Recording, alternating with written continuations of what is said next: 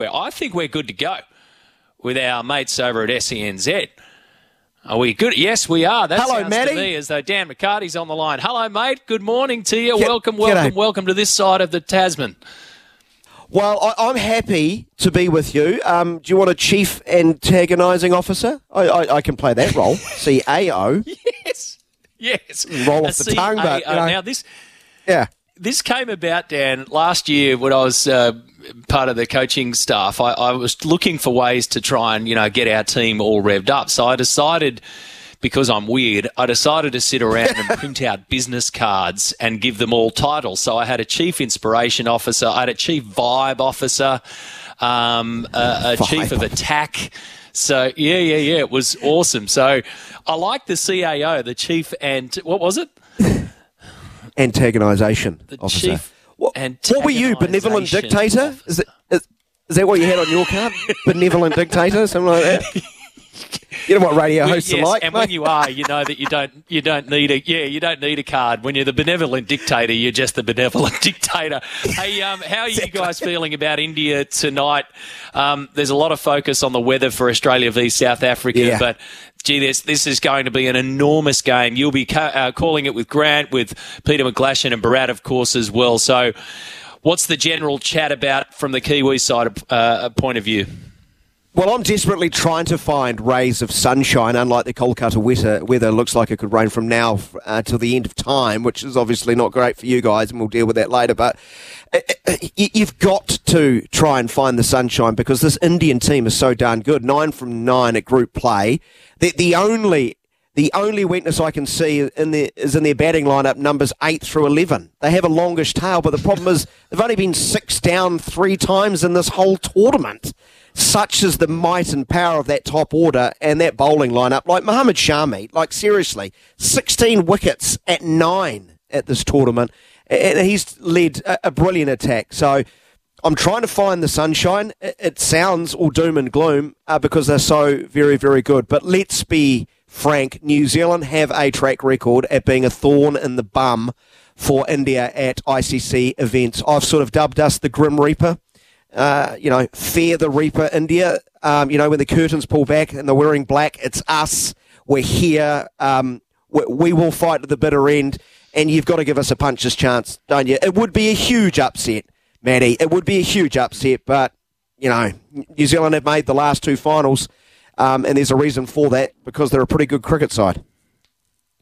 Yeah, and a heck of a lot of pressure too, isn't there? I mean, there's always pressure on your national teams as there is with ours. What's been the general read? For Australia, it was kind of pretty simple, mate, aside from the fact that people have been falling off golf carts and all sorts of weirdness. But it was a sluggish start for Australia.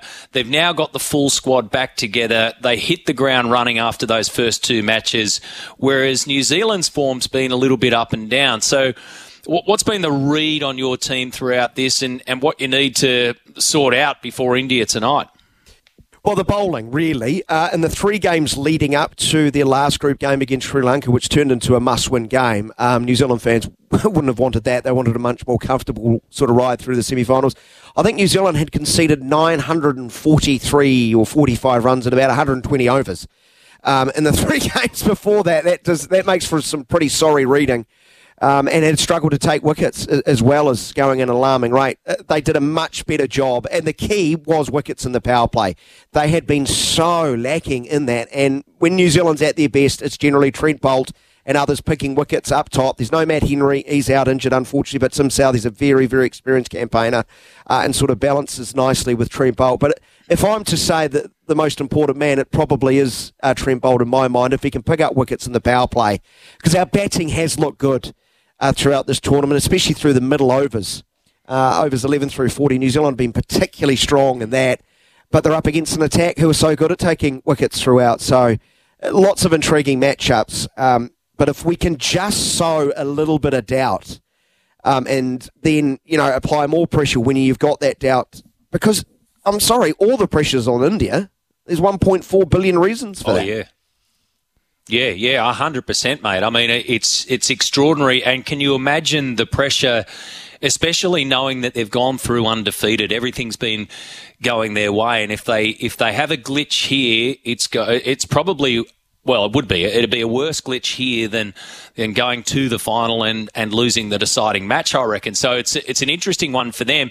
It blew me away yesterday, Dan, when I was doing some research around this about Rohit Sharma. So we know what he's been up to and how he's been leading from the front, quite literally. Scored more power play runs. He scored at a higher average quicker with more fours and more sixes than anyone in this World Cup. And then you go, well, that's awesome.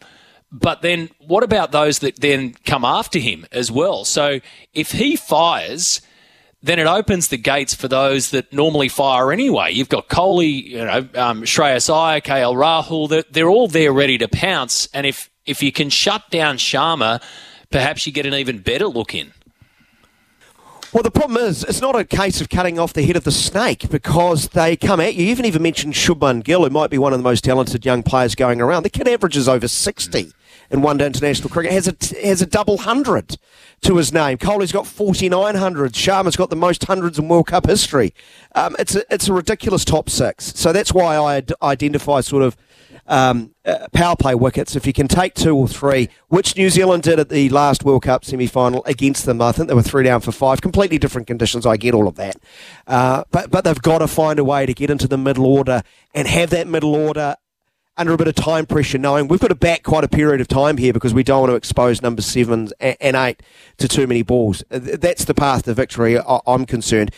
And applying that pressure is what Australia just needs to do because of South Africa's history, right? They can't escape their history, having won just one knockout game. That was a quarter-final, never won at a semi-final stage.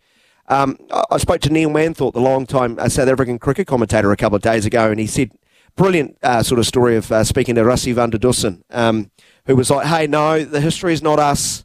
We're a different side. But then in the same breath started saying, I knew exactly where I was in 1992 when we lost the semi-final to England. I knew exactly where I was in 1999 when Klusner and Alan Donald couldn't complete that single. You can't escape the past. So much pressure on South Africa. And, if Australia can keep it close and late, the green and golds win, right? That's just what happens. That's the classic case of the history's not us, but geez, I remember it. And of course, we look at the weather for Australia v South Africa, and I've been going through this for my listeners here this morning. Not just the weather for Thursday, Dan, but the weather for Friday. So the reserve day, the weather actually looks even worse. At least there is a chance of showers tomorrow during the day. It'll be a 2 p.m. Kolkata time start, so they can get it underway in the afternoon. But there's showers around in the arvo and then rain at night. Whereas if they go to Friday, it's rain during the day and rain during the night. And that means that it's going to be heavy. If all that plays out and they can't get 20 overs per side, South Africa go through to the final because they finished ahead of us on net run rate. And no one wants that apart from New Zealand cricket fans who will probably chuckle at you guys. Just be prepared. Just be prepared for that. I know you're big enough and ugly enough to take it. But I can tell you this, having experienced a 2-day, 1-day semi-final against India, Manchester, I think it was in 2019, it's not good for the heart. Yes. You go to bed, still pondering everything, looking back at every decision made, trying to forecast what's going to happen the next day. It can be a little bit excruciating. So I do hope they can actually get it done, firstly, and ideally on just one day for all of your fans and listeners. Let's hope we have a one-day one-dayer instead of a 2-day one-dayer. Hey, good luck tonight. Good calling tonight. Thank you. Wish you all the very best. There he is, folks. Have a good day, Dan.